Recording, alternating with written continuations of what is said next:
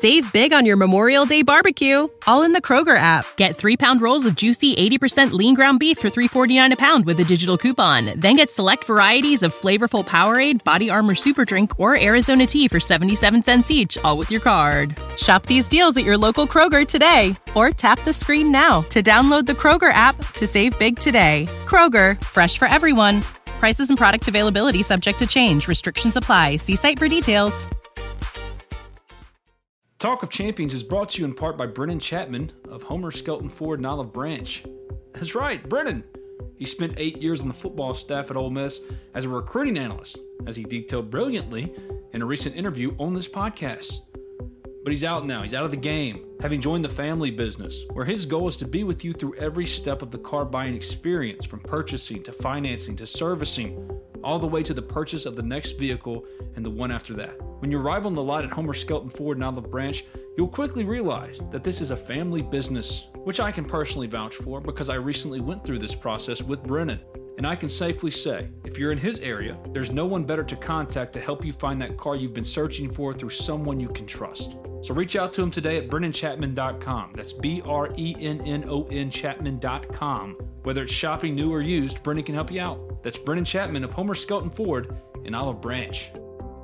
Talk of Champions is thrilled to welcome LB's Meat Market as one of its newest sponsors. LB's, the preeminent butcher shop in Oxford, Mississippi, the place to go for any and all of your meat needs. Just right now, they've got the Lane Train Special, a 6-ounce bacon-wrapped filet for $10. They got fresh seafood, grill packs, and a lot of different types of sausages. Put simply, if your grill is in need of meat, the only place to go in Oxford, Mississippi is LB's Meat Market. Give them a call today at 662-259-2999. That's 662-259-2999.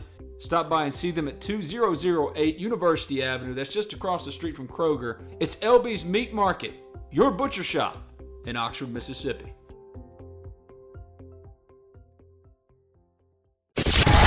You're listening to Talk of Champions, an Ole Miss Spirit podcast with Ben Garrett. It's time! It's time! It's time! It's time! It's time!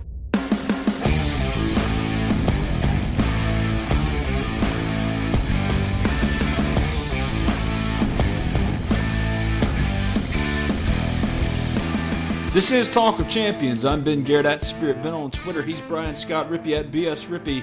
If you haven't already, subscribe, rate, review Talk of Champions in iTunes, and when you do, leave a 5-star review. Also available in SoundCloud and Spotify. Just simply search Talk of Champions. Today's guest on Talk of Champions, coming to you on the Modern Women phone line. It's Mike Clement, Ole Miss baseball hitting coach. He's a regular. Might as well be a guest co-host at this point. Rippey, what's up, man? Not much. How are you? I'm good. What you got going on? Better mood than last Monday. Yeah. Played the golf tournament over the weekend. It was fun. It was hot as hell, but it was a good time. The last time I played golf, played for 6 hours, and it was so hot. By the time I got done, my arms were just useless. It looked like, from the clothes I was wearing, that I had jumped in the pool. It was miserable. This is not the time to try to play golf, and that's one of the few things we can do to keep our sanity. Yeah, I mean, it's getting to that time of the year where unless you're going early in the morning or really late at night, or late in the evening, I guess I should say, it's really hard to go play at like 1:30, 2 o'clock in the afternoon at this point. This tournament was supposed to be in April. It was a awareness tournament raising awareness and money for suicide prevention, and it was supposed to be in April, but it got caught up in COVID, so they were just like, best suffer through the heat than not have it at all, obviously for a good cause. But that was kind of the thing of the tournament. They're like, yeah, this is not going to be in July next year. If you are looking for signs of optimism in regards to college football, I think the numbers that are coming in as far as testing for Major League Soccer, Major League Baseball, the NBA, and the results are encouraging. Have you seen all these numbers? Yeah, I mean, I just right before we started recording this, I saw a report from Shams Charania, the NBA guy at the Athletic and Watch Stadium and wherever else he works, that the NBA's latest round of testing, 346 tests, 0 positives. The NHL tested a far more number than that, if I'm not mistaken, and had 2 positive cases. I believe it was a 0.08% test result, like a positive result, like 2 cases out of whatever it is. So, like, it doesn't necessarily pertain to college sports, I don't guess, because we haven't heard any ideas about a bubble floated out. But these professional sports bubbles seem to be working very well, particularly in the NBA's case. I mean, it seems to be holding strong. Even if it's not a bubble system, the mass testing, I think you need to most pay attention to Major League Baseball, and there's been a lot of good results from that as well, because Major League Baseball is a better example as far as the travel that college football will have to do. But college football is a beast unto itself. Unlike Major League Baseball, where on the field, players are already pretty much socially distanced, you're not getting that in football. So I think the progress of not only the NFL and what it's able to come to terms with the union and the players in regards to testing and protocol and preventative measures, but the results from Major League Baseball and its stringent testing. Because you're going to have to keep testing and testing and testing. That's been the whole thing from the get-go, is why are we not testing as many as possible? And testing has ramped up in this country, still need to be testing more. But what you're seeing with these sports leagues, they're testing constantly, and they're contact tracing, doing all those things, and that's how you get sports back. So I think it's been pretty good. If you looked at, I think it was Major League Soccer, tested some 1,114 individuals, players, coaches, staff, from the 24 clubs participating in the MLS is Back tournament. 0 individuals from the group were newly confirmed positive COVID-19 cases during that period, and it was July 16th through the 17th. That's encouraging, and the numbers with baseball are similar. You're not seeing very many new cases, and that shows you that if you get them contained, if you're testing regularly, keeping the circle not small, because it's never going to be a small circle. You're dealing with coaches and players, and in football it's going to be a bigger circle than even these sports, but if you have a group, a circle that you can contain, you can do this, and I think that gives me more optimism, as I was so pessimistic last week, especially with the first show. Positive vibes only on the second show, but now I'm feeling if this continues to trend, even though the national spike in cases is still bad, if you're seeing results like this with sports can operate independently, if that makes sense. I agree, and I don't know if I want to give this too much credit and call it a report, but you did have kind of a tweet suggesting that Ole Miss and Baylor had canceled their game, which to all my knowledge was just completely not true. And I think you're definitely seeing confirmation of that, because you're seeing what Alabama, obviously they can't play USC now because of the Pac-12 going to an all-conference game only schedule. But you saw the report this weekend that they're just entertaining the idea of replacing that USC game with Notre Dame.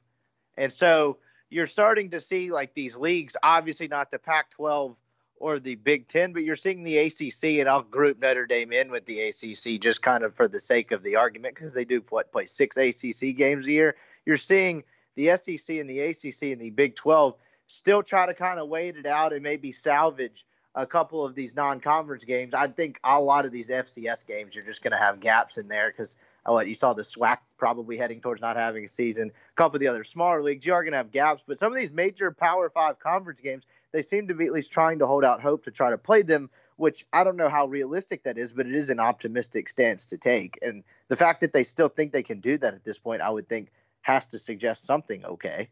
I mentioned Major League Baseball testing. I think it was a report from Yahoo that I read that several players early on at the start of spring training 2.0 tested positive for COVID-19, 2 of which were on the Braves, my team, Freddie Freeman and Will Smith. But since then, there haven't been any massive team-wide outbreaks.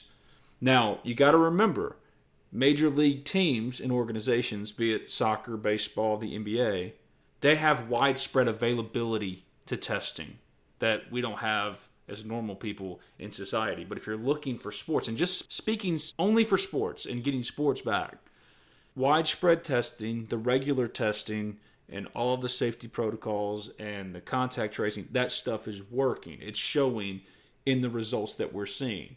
The college level is going to take its cues from the professional leagues. It's just what it's going to do. That's the reason why the SEC, even though you've heard Keith Carter and other SEC ADs say, we're the SEC, we'll make decisions for ourselves, they also want to keep an eye on what the NFL is going to do. The NFL taking the lead on this because the NFL is the leader in football. So if the NFL has some success with its testing protocols, maybe there are some cues that you can take. You have to make these decisions now for the lesser conferences, like the SWAC, and that's why you saw the Big Ten and the Pac-12 get out in front. Even though it was surprising, the reason they went to conference-only schedules is not just because of safety for COVID-19 reasons, but also to allow those schools that they're canceling the games off to put together a schedule themselves if they can. But the SEC is going to have to get to that point as well, but it's going to wait as long as it possibly can. I don't think Baylor Ole Miss is going to happen. I think ultimately that it's going to end up being a conference-only schedule with capacity at most 25%. But what you're seeing now, if you're taking your cues from the professional ranks, what are you seeing over the weekend with professional players? They're using their leverage to get what they feel like they need from the NFL to ensure a safe return for themselves. They're protecting themselves. They have a union. And what this has shown, this entire pandemic in regards to college football, it's no longer lip service. It's absolutely king. These players are the most important people on these campuses, these football players. They're the ones that generate the revenue. And they've never had the control and the power that they have right now. And if you're taking your cues from the NFL and you're seeing all these protocols put in place, and we now know that the financial viability of these schools is completely predicated on these kids being on fields and playing, at some point, I'm not saying it's going to happen tomorrow. I'm not saying it's going to happen in a couple months, in a year, maybe 5 years, but within the next 10 years, if you don't expect, one, all the Power 5 schools to come up with a commissioner, and two, for these players to unionize, that's where we're headed, to where now what you're seeing with the NFL, with collective bargaining, that's going to be college football. I just wish we would rip the Band-Aid off and stop pretending like amateur athletics is a thing that still exists. Because at this point, what this pandemic has laid bare, these players matter more than anybody else. Everything comes back to the players on the field. You got to have them. You got to have the games, because if you don't, these schools, they're beholden to that money. And these kids, they're not fools. You can't fool them, and they're recognizing it. There's been pushback, not just from coaches, but from the administrative level, and especially from the NCAA level. They're going to have to ease off that, because players, they're starting to have control. And the SEC did a good thing. Athletes that elect not to play this fall due to COVID-19 concerns will still have their scholarships honored, which is something the league announced last week. That's a great move. But you also just lost leverage more with the players, right? I mean, they can control this thing. Yeah, sure. But the reason the full-on Band-Aid hasn't been ripped off that you're talking about is because that would actually mean more bleeding in a financial sense from, the NCAA, the schools or whatever, right? If you rip the Band-Aid off, it means less money for the people that profit off of this unpaid labor. But I agree. I think that's where you're headed. I think this whole thing has underscored kind of the growing power of the player, and the players realizing how valuable they are, them having more of a voice than they've ever had before. I mean, you're seeing it with the whole Chuba Hubbard thing and Gundy and the what is it, One American News Network shirt or whatever that whole fiasco was. Well, he kind of Gundy, I wouldn't say back down, but Chuba Hubbard's voices were heard, and I don't feel like that would have happened. They were on even footing, right? They right, were treated equally, which is something that we haven't seen. There was a huge disparity between how the coaches reviewed in the power structure with the players, and they were on even footing. It's just interesting, the timing of all this. It's because you had the whole name, image, and likeness thing kind of get hinted at that's probably going to happen sometime in the next year or so. Then the pandemic kind of really only underscored and enhanced that whole power dynamic changing that you're talking about. So I agree. I think that's where we're headed. But just in terms of this season and college football or whatever, there also is this lost element of when people argue on the internet and everyone thinks they're an expert about coronavirus and what college football should or shouldn't do. There's often an element lost on the fact that everyone's talking about what's best for these kids without actually sitting there and thinking for a second, breaking news, 18 to 22-year-old kids that played football their whole lives want to play football if it's possible. These kids want to play. Yeah, that's the whole deal. They want to play.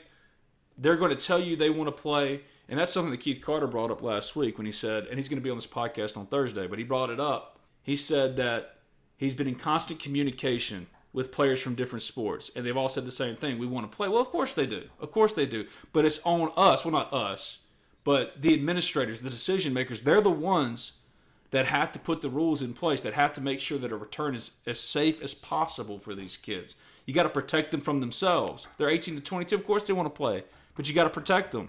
And without any uniformity and any commissioner to kind of look up to for one single set of guidelines or plan or blueprint to do things, I would actually say most of these major programs have done a pretty damn good job of doing that, or at least trying to do as best they can, because some of this stuff, like in terms of getting to the season and playing games, some of this stuff has kind of been like outside of their control in some ways. It's just how we as a country and a government and society have handled this whole thing. But I would just say the school, it seems like to me, at least for the most part, these schools that have the resources to put that safe return in place and safe ability to play in place have done a pretty good job of doing it. Yeah, so far so good. Ole Miss especially. They've done a tremendous job, and it's a lot of work that's been done. Shannon Singletary, who was on this podcast, Keith Carter, you name it. Everyone at Ole Miss put months of work in to make sure that when kids came to campus and they inevitably had those positive cases, that they knew how to respond. And Ole Miss, they're operating. They've had to return to the field, to the practice field. They can do that on-field instruction for 4 hours now. They can do that because they have the protocols in place, so that's great. But it's one thing to have those measures in place to return to practices in the weight room. It's an entirely different thing altogether to get them on the field playing other teams. And the coordination it takes, not just from your side, but from the other side, and the travel aspects, and protecting the coaches, the training staffs, the managers, all that, to have games. It's a totally different beast. When you look at the numbers that are coming out, tell me what the numbers look like with Major League Baseball once they start traveling and once they start having games. Do we still have this low number? And what if there is an outbreak? How does that work? But at the end of the day, college football is going to be following the lead of the NFL, especially the SEC. The SEC is going to be watching the NFL. And what happens with these labor disputes, not disputes, but these negotiations between the players and the NFL, I'm optimistic today. I'm usually not optimistic about this stuff. I haven't been optimistic for a long time. As pessimistic as I've ever been was last week. And right now I'm feeling a little bit better about it. And a lot of that has to do, too, with talking through it with you and with some other people that know how much is at stake. And hearing Keith talk. And that's why I'm excited to have Keith back on the podcast, because we all know what's at stake here.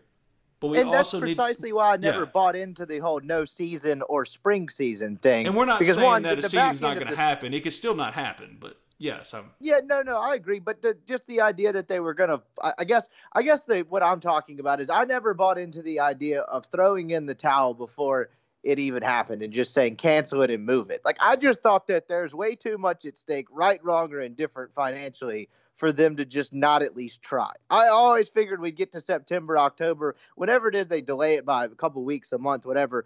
I just always figured to some degree they were going to try to run out there and put some kind of product on television, because just the financial circumstances, if that were not to happen and they decided not to do that, would just kind of be irrecoverable.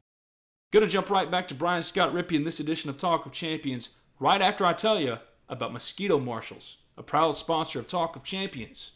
Are bugs ruining your evenings outside? Do you want to reclaim your yard from those pesky bugs? Well, Mosquito Marshals is here to help, to let their customers and their families enjoy living outside again. At Mosquito Marshals, their top priority is to keep their customers bite-free by providing the best mosquito control services in the industry. The goal is simple: to protect their customers' homes and businesses from mosquitoes, fleas, ticks, and they stand by their results. If you're not 100% satisfied, they'll respray your yard for free. But how do I know this? Because I have first-hand experience. Mosquito Marshals rode out to my house and sprayed my yard. Took them no time, and I haven't seen a mosquito since. And trust me, I'm just like you. In quarantine, all me and my daughters can do is go outside, ride a bike, play some ping pong in the garage. Don't let a mosquito mess up your good time. No, schedule your appointment today. You can give them a call at 662-715-1818. That's 662-715-1818. Or visit Mosquito Marshals online at mosquitomarshals.com. Mosquito Marshals, serving Oxford, Batesville, Water Valley, New Albany, Pontotoc, wherever you are, they'll come to you. Mosquito Marshals. If they do get games and they do get that TV money, it's not about long-term viability. It's about short-term survival. And then you plan out your long-term viability structure and keeping things moving in a positive direction. All these universities are going to be hit hard, regardless of whether or not they get games. If it's only 25% capacity, that's going to hurt. If Ole Miss doesn't get that $8 million in escrow that's being held by the SEC by January, that's going to hurt. But at least if you get games, you get survival. And I feel like we're seeing the numbers we need to see, just centrally focused on sports, not anything else. Only the numbers we need to see for sports it's positive, and that's good. I'm not taking this from a national perspective anymore. I'm viewing it through the lens of sports and the numbers we're seeing as teams who have access to testing and the resources for testing that pretty much no one else in the country has. And getting the positive results that they're getting, that encourages me for getting football in the fall. Now, I'm fascinated to see what the SEC schedule looks like. Who does Ole Miss play? Because you know what the SEC opponents are right now. Is it just that? Do they extend it to 10 games? I don't know. I don't think you're going to get many non-conference games, if any. I think that Baylor game, go ahead and just count it, is not going to happen. They're not going to Houston to play that game. But look, I feel a bit of optimism today. Okay, question. Why do you think Baylor is not going to happen, but Ole Miss traveling to Texas A&M later in the year is going to happen? Because College Station's further away than Houston. I mean, kind of the same thing. But that's why I just think these more likely to get canned are the UConns, your FCSs, all that type of stuff. To whereas if you have two major Power 5 programs where, it's no difference that Ole Miss going to Baylor than it is, or going to Houston to play Baylor than A&M. I think those games, if the Big 12, barring some decision for them, would be more likely to go on than them playing these FCS schools who just don't have access to this type of testing and ability to kind of safely play a game. I would say I'm not saying you're wrong. I don't know if that. It seems unlikely that this would happen on Labor Day, but couldn't you move it somewhere like elsewhere if the season's pushed back? I don't know. I don't know what that looks like, but I just think those two programs like that are more likely to play a game than Ole Miss, whatever FCS. I forget who they have FCS-wise on their schedule this year, but that's SEMO. Yeah, I would think SEMO is way less likely to be played than Baylor. No, you're probably right. And I'm wrong. I don't know. It's probably going to get kicked down the road. I don't think it's going to start on time. I think that's pretty much inevitable. But everything else, it could probably be played. But, I mean, at this rate, who knows? We could see back here next Monday just in a terrible mood because some bad news has come out. So what Ole Miss news has happened since the last time you and I sat down and recorded? It's weird to say because we constantly complain how it's an endless cycle of just stuff. Seems like nothing. A lot of watch lists. Lakia Henry got put on the butkus.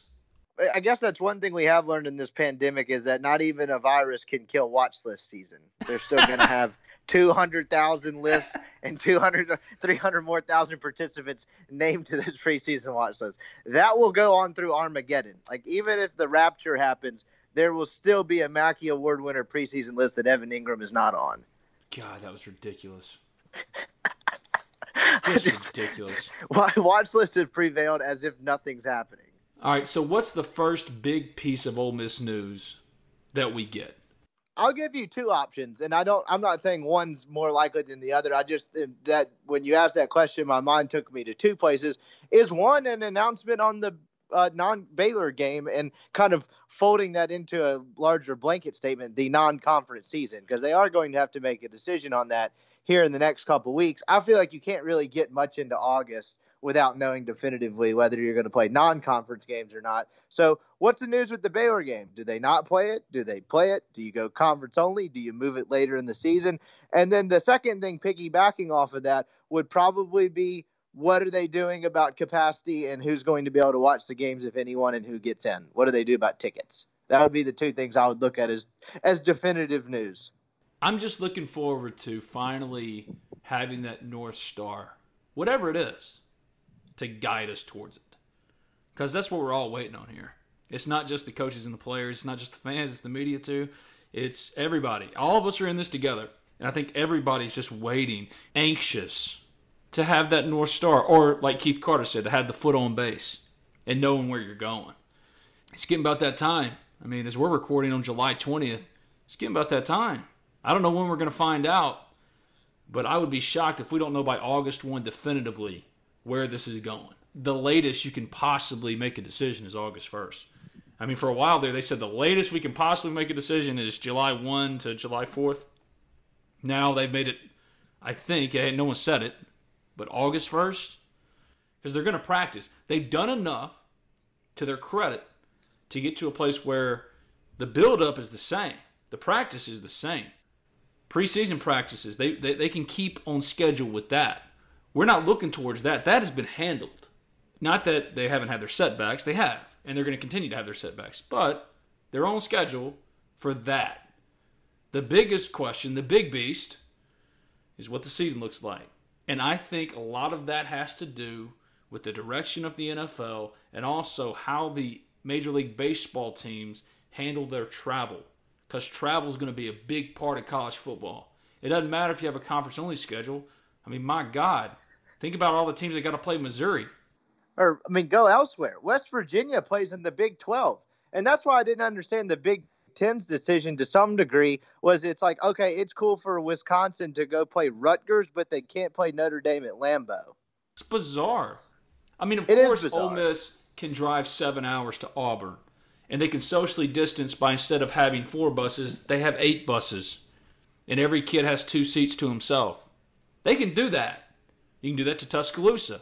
You can drive to Baton Rouge instead of flying and putting everybody in the plane. I mean, because that's a lot of money. Think about that. Loading up in a plane, even if it's the university plane, that's a lot of money because you're going to have to get 2 planes, right? So many people involved unless all of the non-essential people, that means the non-players and the non-coaches and assistant coaches, maybe some ops guys, all those managers, everybody else that's usually on the plane, they ain't got seats anymore. So how they getting there? They driving? That's the thing is working. One thing that opened my eyes to working in-house for the athletic department for the 1 year that I did. And the one perk was, you don't book your own travel. You get to travel with the team or whatever. But they're taking to every football game, essentially, they're taking 2 large commercial-sized airplanes. Yep. And the one I was on, was SID, other athletic department staff members. I want to say maybe that was all it was, and the other one was every seat was full. Yeah, I mean, you're talking 2 commercial size, get on a Southwest flight size-ish jets that you're taking to every single game. That's a lot. No empty seats, none in either of those planes. They're always full. So if you got to socially distance planes, how do you do it? Because Ole Miss is strapped for cash.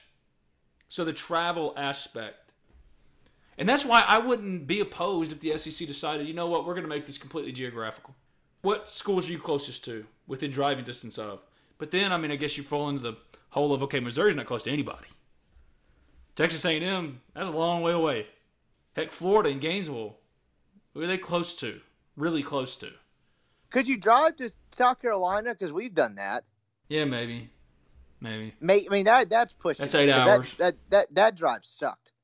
And I made it fast. You and I made it faster than. Well, I actually screwed up. You did the smart thing because remember I booked the flight for the NCAA tournament game, and of course you had to book it for them, Sunday or Monday or whatever because you got to count on 2 games. Of course they lose, so I'm sitting there Friday at 2:00 thinking, my plane leaves in 74 hours. What am I going to do? Let the record show, I got us back quick. You did. That's what I'm saying. A bus would be much longer. Yes, much longer because they don't have the heavy foot coming back. And they're making stops. I don't make stops. I don't know.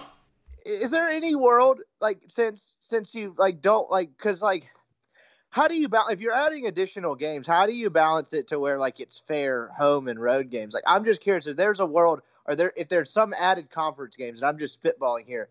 Say they want to add it to 10. What if Ole Miss and South Carolina met in Atlanta or something? That could work. Or I don't know if they do something it. Yeah, exactly. If you're trying to add 2 games, could you add 2 neutral site games? I don't know how that would work logistically, but if you could shave a little bit off the travel for each side, if it's not already one of the 8 planned, and you don't have to worry about excess home games, excess away games, blah blah, all that jazz. I don't know what's perfect in the middle of Ole Miss, Florida, Birmingham, right? Mobile. Yeah. The luxurious Mobile. But heck, they got football stadiums. They do, and it's probably actually nicer than the Birmingham one. Yeah.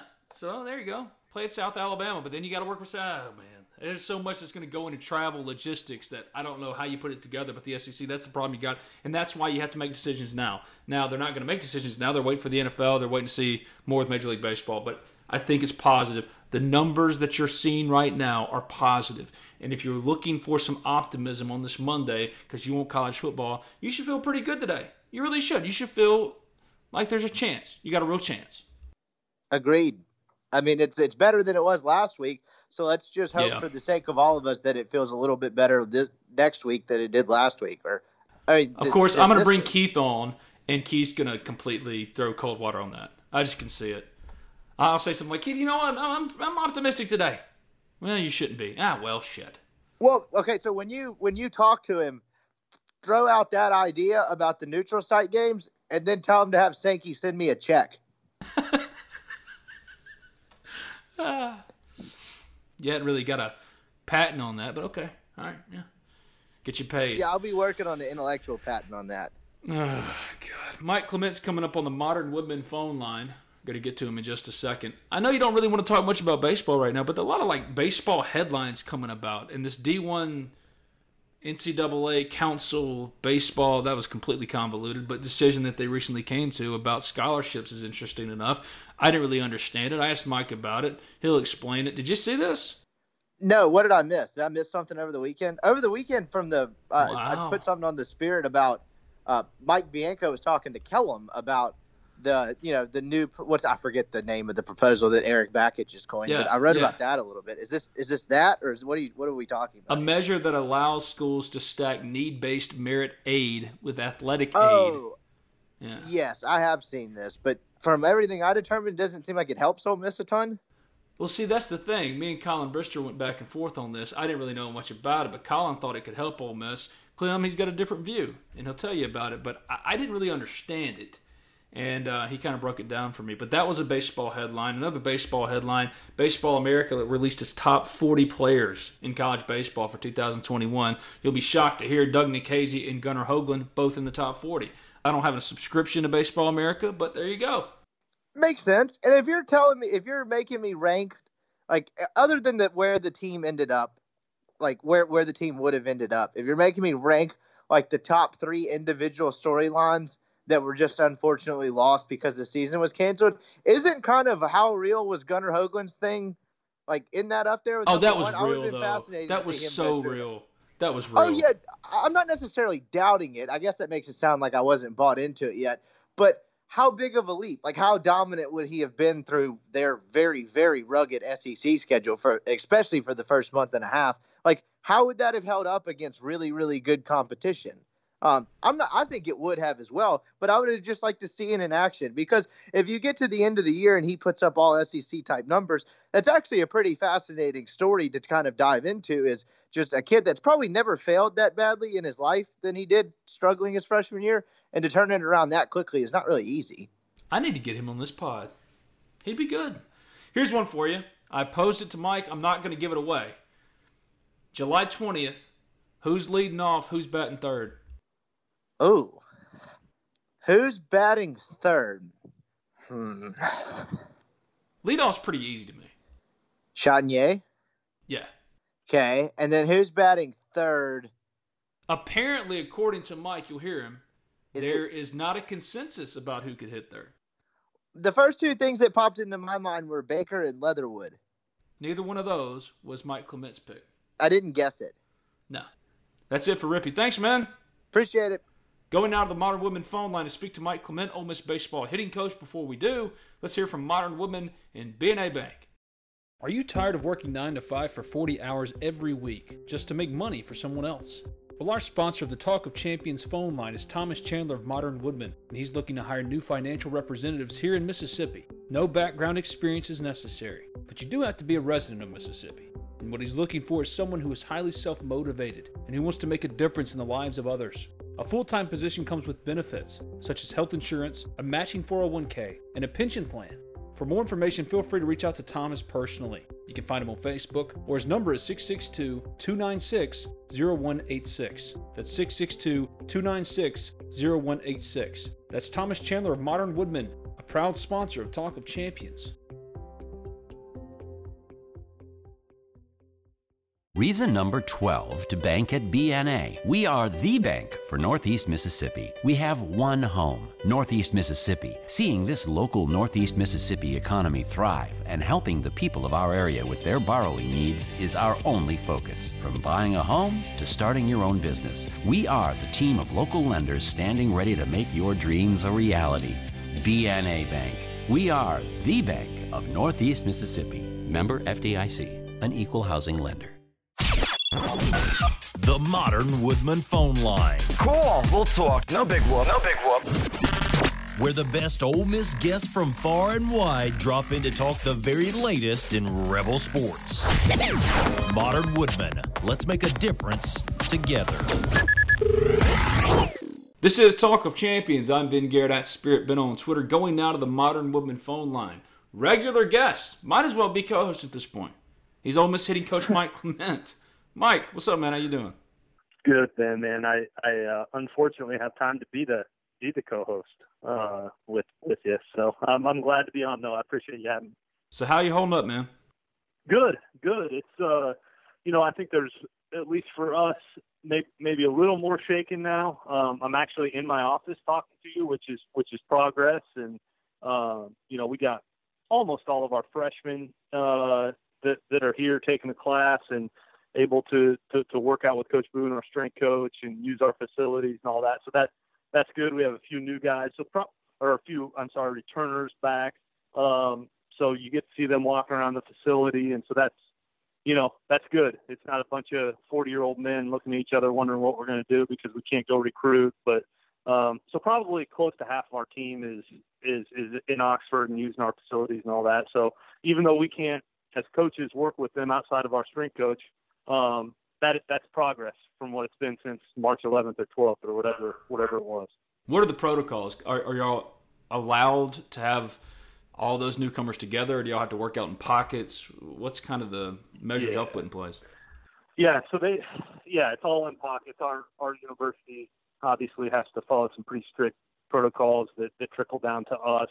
We're fortunate that I think we're one of the few baseball programs in our league that were able to get guys back, and they've been here since June the 8th and have guys come in. And so, they work out in pockets. So I think it's something like 13 of our incoming freshmen here, and then a handful of returners that aren't off playing. And basically everyone comes in at the same time and have to get a temperature check and all of those things, and had to have had, the tests before they were allowed to work out. But we can only have so many guys in the weight room at a time, and so pitchers kind of go up there. We split them off that way, and they're able to work out with Coach Boone while the position players are down hitting and throwing, and then they flip. And in between, the locker room has to be cleaned, and everyone's wearing masks with the exception of when they're doing physical activity. So it's pretty strict in there. But the guys are able to be together and they're here, which is progress, as silly as that sounds. So what have you thought about the guys who got to play summer ball? Because the summer leagues, I talked to Tim Elko, I think last week for a story, they figured something out. They figured out how to deal with COVID but also keep games going, but they followed all those social distancing guidelines and not interacting with fans. Elko seems to be having a good summer. Who else have y'all gotten reports on?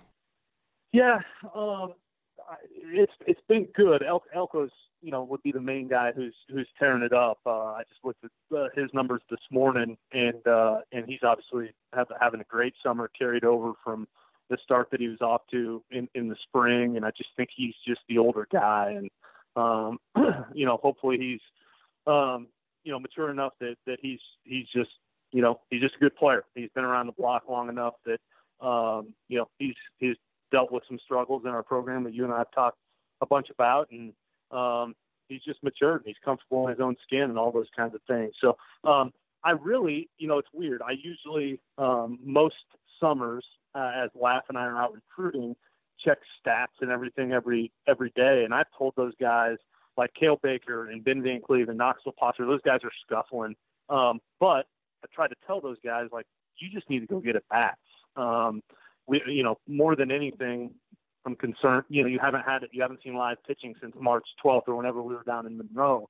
And so the numbers probably don't mean as much to me this summer as they would some summers. And I don't know, Ben, and you and I have talked about this probably the past few summers. I just don't see as big a correlation in, hey, you go off in the summer and you really struggle. That means you're going to struggle when you get back here. I don't necessarily see that correlation. I think there's actually more of a correlation on guys that go out and play well in the summer and having that carry over. And I think the reason for that is just confidence, because J.B. Woodman went off to the Cape and really scuffled and then came back and was an All-American for us. And I'm sure, at times, like, it's worked the opposite too, where somebody went off and had a really good summer and it just didn't carry over once they got here. So there's a lot of play there. But I'm just excited that, like you said, guys are able to, that was in doubt for a really long time, was would anybody be able to go out and play in these leagues? And our guys have been able to do that. Some up in the Northwoods League, and then some of these, what I would call like satellite leagues that kind of popped up just locally. There's a couple in the state of Mississippi that Dunhurst and Trey LaFleur and a few other guys are playing in down in the Jackson area. And so those guys are doing really well in those leagues too, which is more local guys, Southern Miss guys, a couple of JUCO guys, Alabama, Auburn players, Mississippi State players, and the like. Yeah, it's great for them because, like you said, the season got cut short, and it was tragic considering where Ole Miss was and the belief that team had as far as making it to Omaha. To get to play summer ball, yeah, it's not the same. It's not even remotely close to the same, but at least it's competition. At least they're getting baseball in, and for a while there, we didn't think that summer leagues had any chance of happening. Yeah, no question. To be honest with you, I would have said it was going to be a far reach for that to happen, that they would let guys go, and it sounds like it's been. Now, granted, in summer collegiate baseball, you don't hear about positive tests as much as you would with the big leagues and all of those things. But it sounds like it's the leagues are continuing to play. There haven't been a bunch of canceled games, and that teams haven't shut down. So it sounds like it's been largely successful as far as those go, and they're continuing to play and get at bats, and they're healthy, which is the main thing. Last week, the NCAA's Division I Council passed legislation that allows partial scholarship sports such as baseball to use need-based and merit-based awards and scholarships for student athletes without counting against a team's scholarship limit. Legislation goes into effect August 1, will be finalized at a July 27 meeting with the NCAA Division I Board of Directors. Make that make sense for those of us who don't understand what the hell we're talking about here. I'm probably going to muddy the water for you a little bit. Basically, the micro in that is that I don't think it's going to have a huge bearing on Ole Miss baseball. What the actual rule means is that for anybody, the former rule was you couldn't stack athletic aid on top of like a merit-based scholarship. Maybe a kid that got aid because of need-based or merit-based aid, whether it be academically or whatever. That would have to count against your 11.7. What the NCAA is now saying is that that does not count against your 11.7. The thing for us, being a public state institution, we don't have a whole lot of that anyway. So I don't think it necessarily moves the needle as much for us and as it does maybe actually even, and this is going to make, I know a lot of our fans probably roll their eyes a bit, maybe as much as some of the private schools. It actually probably helps them be a little more flexible with their accounting and their books and all of that. As far as how they're going to pay out guys as far as scholarships go, just because they have more of that need-based and merit-based scholarships. So that probably muddies the water a little bit, but what people need to know is it's probably more business as usual for us. I think on a large scale, if you can look at it from a macro view, if you're not biased, which I am, it's a good thing, on the whole, because, it just gets more student athletes more dollars in their pocket, and it costs less to go to some schools. So, from the view above the trees, if you can look at it on the whole, I think it's probably a pretty good thing. If you look at it from, who pays my check, which is the University of Mississippi, it probably doesn't move the needle a whole lot. I think we're probably maybe with an exception here or there, a rare exception, we're probably basically in the same boat with the 11.7 scholarships, and we divvy it up and go to work. It's a bummer because me and a buddy of mine were texting about it over the weekend trying to figure it out because he thought of it one way. I couldn't make heads or tails of it. But he wrote an example like this. Tyler Keenan got a 65% baseball scholarship, and from what he understood, him being on an athletic aid, the 65%, disallows him from qualifying for the scholarship in the photo that Kendall Rogers sent out. But with the new ruling, and then how Kendall put it, it allowed him, this new ruling, to apply for that scholarship. But that's not the case, is what you're saying. Man, I wish it was that way. And then Keenan could be on like 110%, or at the very least 100%. I wish that was accurate. It's not completely like that. If he were on the 65% scholarship, he would get the 65% scholarship and probably no more, just because he wouldn't. Yeah, he's not able to get that at Ole Miss. So the rich get richer. That's one way of putting it, I think. Yeah. Yeah, I mean, come on, that's what it is. But anyway, you talked about having the kids on campus. When will everybody be on campus? Because a lot of those guys that are in summer leagues, those leagues don't end until the end of August. Now, obviously, they won't finish in those leagues. They got to get into class. We don't know what in-person instruction, if there will be any at Ole Miss right now. But what's the vibe y'all are getting as far as getting all your players? Right now, we're moving forward as if classes start August 24th, which they're supposed to. We have not heard anything otherwise, and so all of our guys, we think, will be back in time for a physical and a testing, COVID test somewhere the week before that, August 17th ish, and then be ready for school to start. So, man, looking forward to that time more than most, selfishly, because like I said, Laugh and I haven't been able to be out on the road recruiting, and we haven't seen. This is the longest stretch where we haven't seen our players shoot in the 15 years I've coached Division I baseball. So, excited to see those guys. I'm tired of looking at them on a Zoom or a FaceTime or whatever else. I want to be able to look at them in the eye. So, like I've told some of those guys, hey, I get tired of looking at you sometimes, but right now, man, I'm excited to see them for sure. When do you get to work with them? That week. So at the beginning of school, that will go into, and not to bore everybody out there, but into that 8-hour window where we can work with guys. Skill instruction is what we call it. So they'll come out for a half hour, 45 minutes at a time. We'll probably give them a few days as school gets started to get their feet underneath them and all of that, to get their classes all squared away, and so they can get squared away. But we'll start late that first week or early that second week with some skill instruction stuff, ground balls, fly balls, BP, bullpens, that kind of stuff. And then mid-September we'll start actual fall ball, which is, the 20-hour weeks where we're inter squatting and all of those things. So that's the plan. Sometimes it feels like things change by the day, but that's the plan as it's laid out in front of us right now. We'll get right back to Mike Clement in this edition of Talk of Champions after I tell you briefly about Allen Samuels Chrysler Dodge Jeep Ram of Oxford and Cheney's Pharmacy.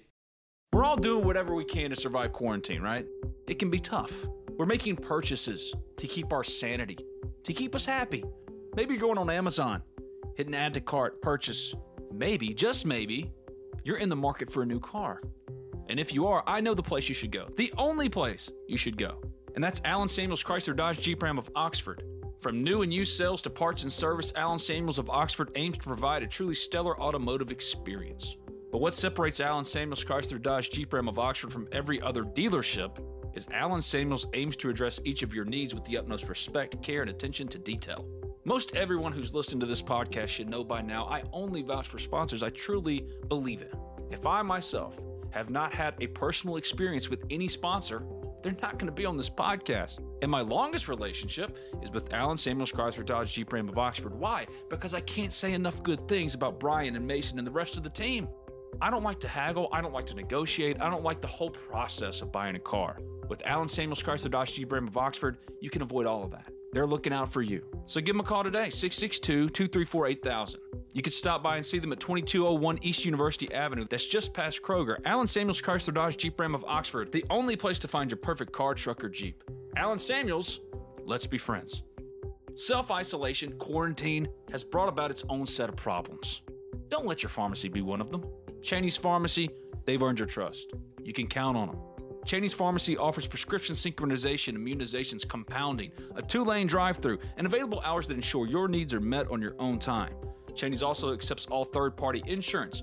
It's a locally owned pharmacy that has been in Oxford over 40 years. Cheney's Pharmacy provides the best customer service out there, hands down. Give Cheney's a call, 662-234-7221, or go visit them at 501 Bramlett Boulevard. That's right off of University Avenue. They're open 9 a.m. to 9 p.m. Monday through Saturday, 1 p.m. to 9 p.m. on Sundays.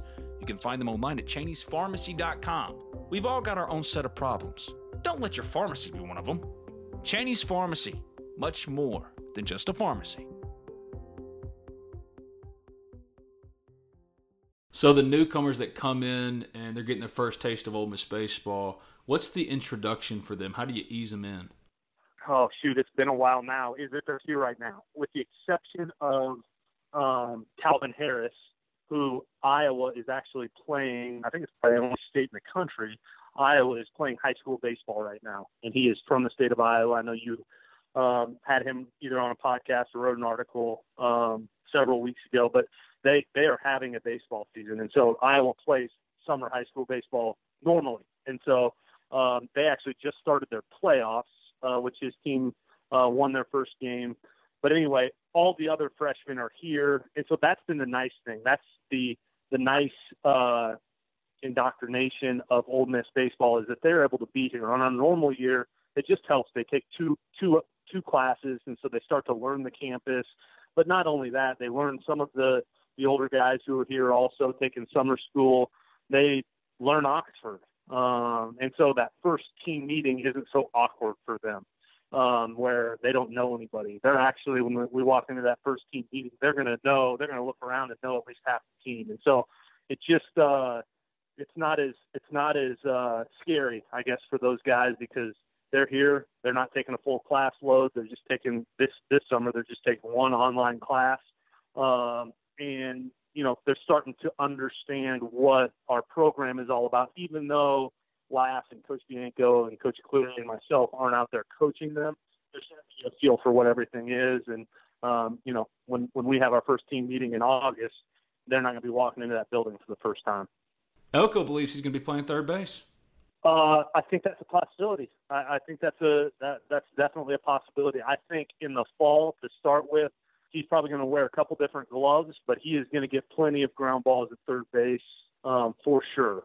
So I think, if I had to write a lineup today, he's definitely in the lineup, obviously, with the bat.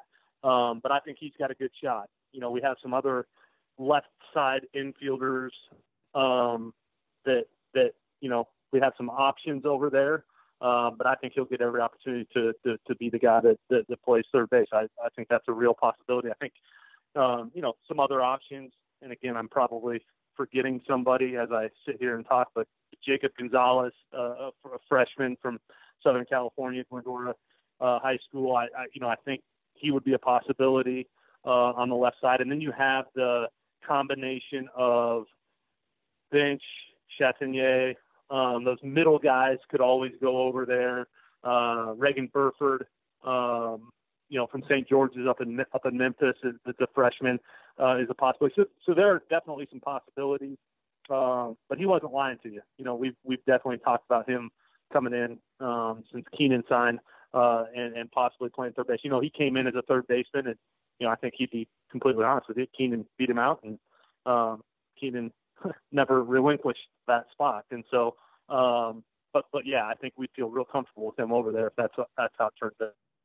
To be totally fair, he also said I could play first base or right field or left field, and because Elko is the consummate captain and team leader kind of guy. So I asked him about third base. He said he's a natural third baseman. It's what he came up playing. But then he, of course, pivoted like a good coach. He's going to make a good coach one day if he ever decides he wants to do it, right? He's got the coach speak stuff down. He is. There are times where I wish that his answer to that question was, I'm going to be the third baseman, and no one's going to take it from me. Yeah. But that is Tim Elko. Tim Elko is the guy that you would want your daughter to marry. He's awesome. 4.0 student last semester. He is. That does not shock me one bit. I would have been shocked had you said Elko told me he is the third baseman. I kind of would have liked it though. When you saw Servideo third round, Keenan in the fifth round, what'd you think? Was that about right? Yeah, I think it was about right. I think the money and everything is out there. I think right. So I knew Keenan. That was probably about right for him. I knew he got what he wanted. Keenan is the guy that is in constant communication, and so it sounded the closer that it got that he was going to get what he wanted. Servideo, almost surprisingly, over slot from the Orioles. Yeah, and he would have gone earlier had he been willing to settle for a lower dollar amount. And I was super proud of him. I think, and I could be wrong, it is the second, you think about this for a minute, it is the second highest signing bonus for any Ole Miss position player, maybe ever. I think Woodman got $975 and Ant got $950,000. And this is a guy who, I don't know, we'd have to go back and look, probably played 20 career games at shortstop. That just shows you how good he was this year.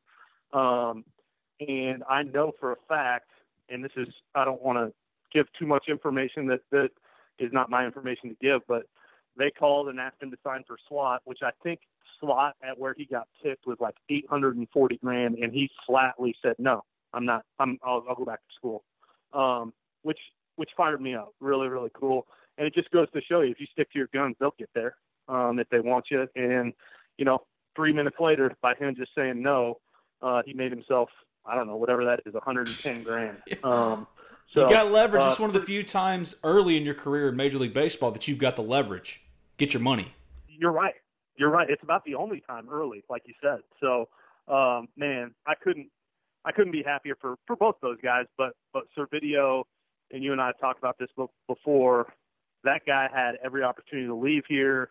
You've got Kessinger in front of him, all the things that everybody already knows, and then to get rewarded for sticking it out, working really hard and being a great teammate, get rewarded that way is pretty stinking sweet. It's awesome. TJ McCants, Peyton Chatagnier, Justin Bench, what kind of competition will that be? So I think it's going to be wide open. Chatagnier would be the opposite of Elko. I think if you called him today and said who's going to be the shortstop, he would say with a straight face, 100% I'm going to be the shortstop, which I love. And I use that against him. I talk to him, quite a bit, and I needle him that he's not going to win the job because that pushes him. It's what makes him good. So, but that's going to be a wide open competition. We are going to give them, close to equal reps, and may the best man win. It seems like when you have that kind of competition, the cream usually rises to the top. So the nice thing about, as you know, in particular the two returners in Bench and Chatagnier, those guys have some flexibility with athleticism and where they can play and all of that. So I would suspect the guy of those two for sure that doesn't win the shortstop job, A, is going to be in the lineup, and B, is going to be at a premium defensive position, whether that's center field or second base or possibly third base. But McCants has come in and going to give him every opportunity to win the job as well. So we're excited about that competition. You can't judge much offensively with Summer League ball, but defensively, it's all pretty much the same, right? So Chatagnier, you've been trying to work on his arm. How's it looked? I think good. He seems to, like, anytime on Twitter, the league that he's playing in, he makes a good play and somebody gets it on camera, like, he sends it to me. And so I only see the good plays. Like, I told him, hey, when a ball goes in between your legs, or you go into the hole and backhand the ball and don't have enough arm to get it over there, will you send me one of those too? And he hasn't sent me any of those, ironically. So, but I think all indications are that it's been good. It's been good. Him, we told him to go out and play shortstop every single day, and he's done that. So he's had success that way, and I would put nothing past that kid. Nothing would surprise me. Arm strength, is that something that can really be learned or really be picked up? There's definitely an organic element to that. That's probably a good way of putting it. There are some things that you can do anymore with just cleaning up an efficient arm pass. And then there's all stuff you can do that he has done to strengthen the arm. And then obviously the traditional long toss and all of that. But to your point, that's a little harder than just some mechanical fix. That, hey, we can work on this drill, and all of a sudden you're going to have some elite arm strength. That typically doesn't happen. But there are some things that can be done and that he is doing to strengthen that thing. All right, before I let you go, you got two players in the top 40 in Baseball America's top players of college baseball. No question who it is. It's Gunnar Hoagland. It's Doug Nikhazy. Both of those guys are going to be high draft picks. Here they are, leading your rotation and getting their just due. Yep, 100%. I think those guys, it's funny, it probably happened on this podcast last year when you probably asked, hey, you lose 7 of the 9 guys in your lineup. And my response probably was, yes, we did, but you got the 3-hole hitter and the leadoff guy back. And I feel pretty stinking good about that. And this is a little bit different. And when anybody looks at our club, they're going to look at those 2 guys on the mound. And all of a sudden you have your entire weekend rotation back, and 2 of those guys have pitched at an elite level. And Gunnar maybe came on a little bit later than what Doug is, walked onto campus and was really good. And Gunnar has, pitched his way into being an elite arm. Not that he wasn't out of high school, but as far as performance goes at the college level, obviously he was performing at an extremely high level when the season ended this past year. And so, if you're going to start somewhere, start with the cornerstone of 2 really good arms. So I think the depth in our pitching is going to be as good as it's been in the 6 years that I've been here. I'm really excited about that. I'm not necessarily excited about the fall when all the hitters have to face those guys, but we're all going to have the same uniform on in February. And so, I think it's as elite staff, starting with those 2, as at least as we sit here in July, as we've had in a long time, probably going back to the Omaha year. Cut me some slack here. There's nothing happening. It's July 20th. I need something. So who's hitting first and third on July 20th? We had this discussion last week, Coach B, myself, and Laugh. The discussion was, who's the 3-hole hitter? My answer was different than their 2 answers were the same. My answer was a little bit different. Ooh, intrigue. Yeah. If you're asking me, keep in mind, everyone out there, I'm not the guy with the magic Sharpie that makes out the lineup. But if you're asking me right now on July 20th, I will go Hayden Dunhurst in the 3-hole. I will go Chatagnier leading off. Yeah, the Chatagnier leading off one was pretty easy. Now I'm just fascinated by who Bianco and Laugh pick for hitting in the 3-hole. I could come up with some candidates, but Dunhurst is pretty bold, man. Yeah, I think he's going to take not that, you look at the totality of his offensive numbers this past year and they look good. I just think a year into this thing, he's going to be so much more comfortable. His issues were just really sped up, typical freshman issues of, not slowing down his at-bats and all that. I just think as elite of a defender as he is, I think he has a chance to be that as a hitter too. And so I think he's super comfortable. I think he's ready to roll. I think we will be able to give him some breaks behind the plate with Harris here.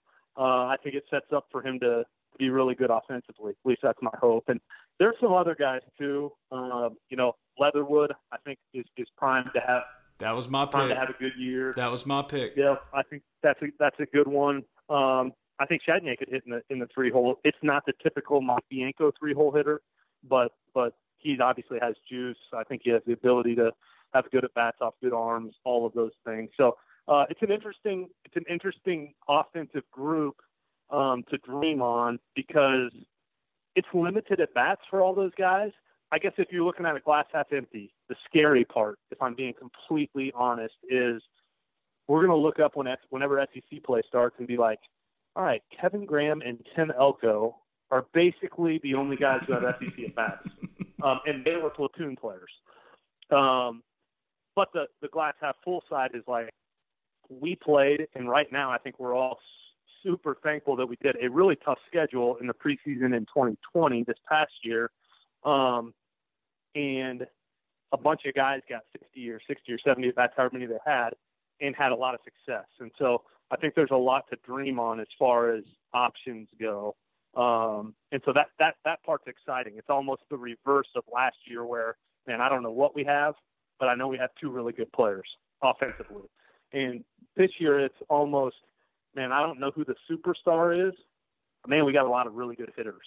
And so I don't know which way you'd rather have, having two guys that you feel like could be All-Americans or having a bunch of guys that you know are going to be really good. So, but usually, you know, if you're going to have a good offense, those All-American type players, they're going to emerge out of the guys who on July 20th you think are pretty good players.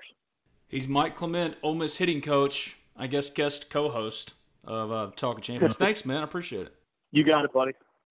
When you need mealtime inspiration, it's worth shopping Kroger, where you'll find over 30,000 mouth-watering choices that excite your inner foodie. And no matter what tasty choice you make, you'll enjoy our everyday low prices, plus extra ways to save, like digital coupons worth over $600 each week. You can also save up to $1 off per gallon at the pump with fuel points. More savings and more inspiring flavors make shopping Kroger worth it every time. Kroger, fresh for everyone. Fuel restrictions apply. Save big on your Memorial Day barbecue, all in the Kroger app. Get 3-pound rolls of juicy 80% lean ground beef for $3.49 a pound with a digital coupon. Then get select varieties of flavorful Powerade, Body Armor Super Drink, or Arizona tea for 77 cents each, all with your card. Shop these deals at your local Kroger today, or tap the screen now to download the Kroger app to save big today. Kroger, fresh for everyone. Prices and product availability subject to change. Restrictions apply. See site for details.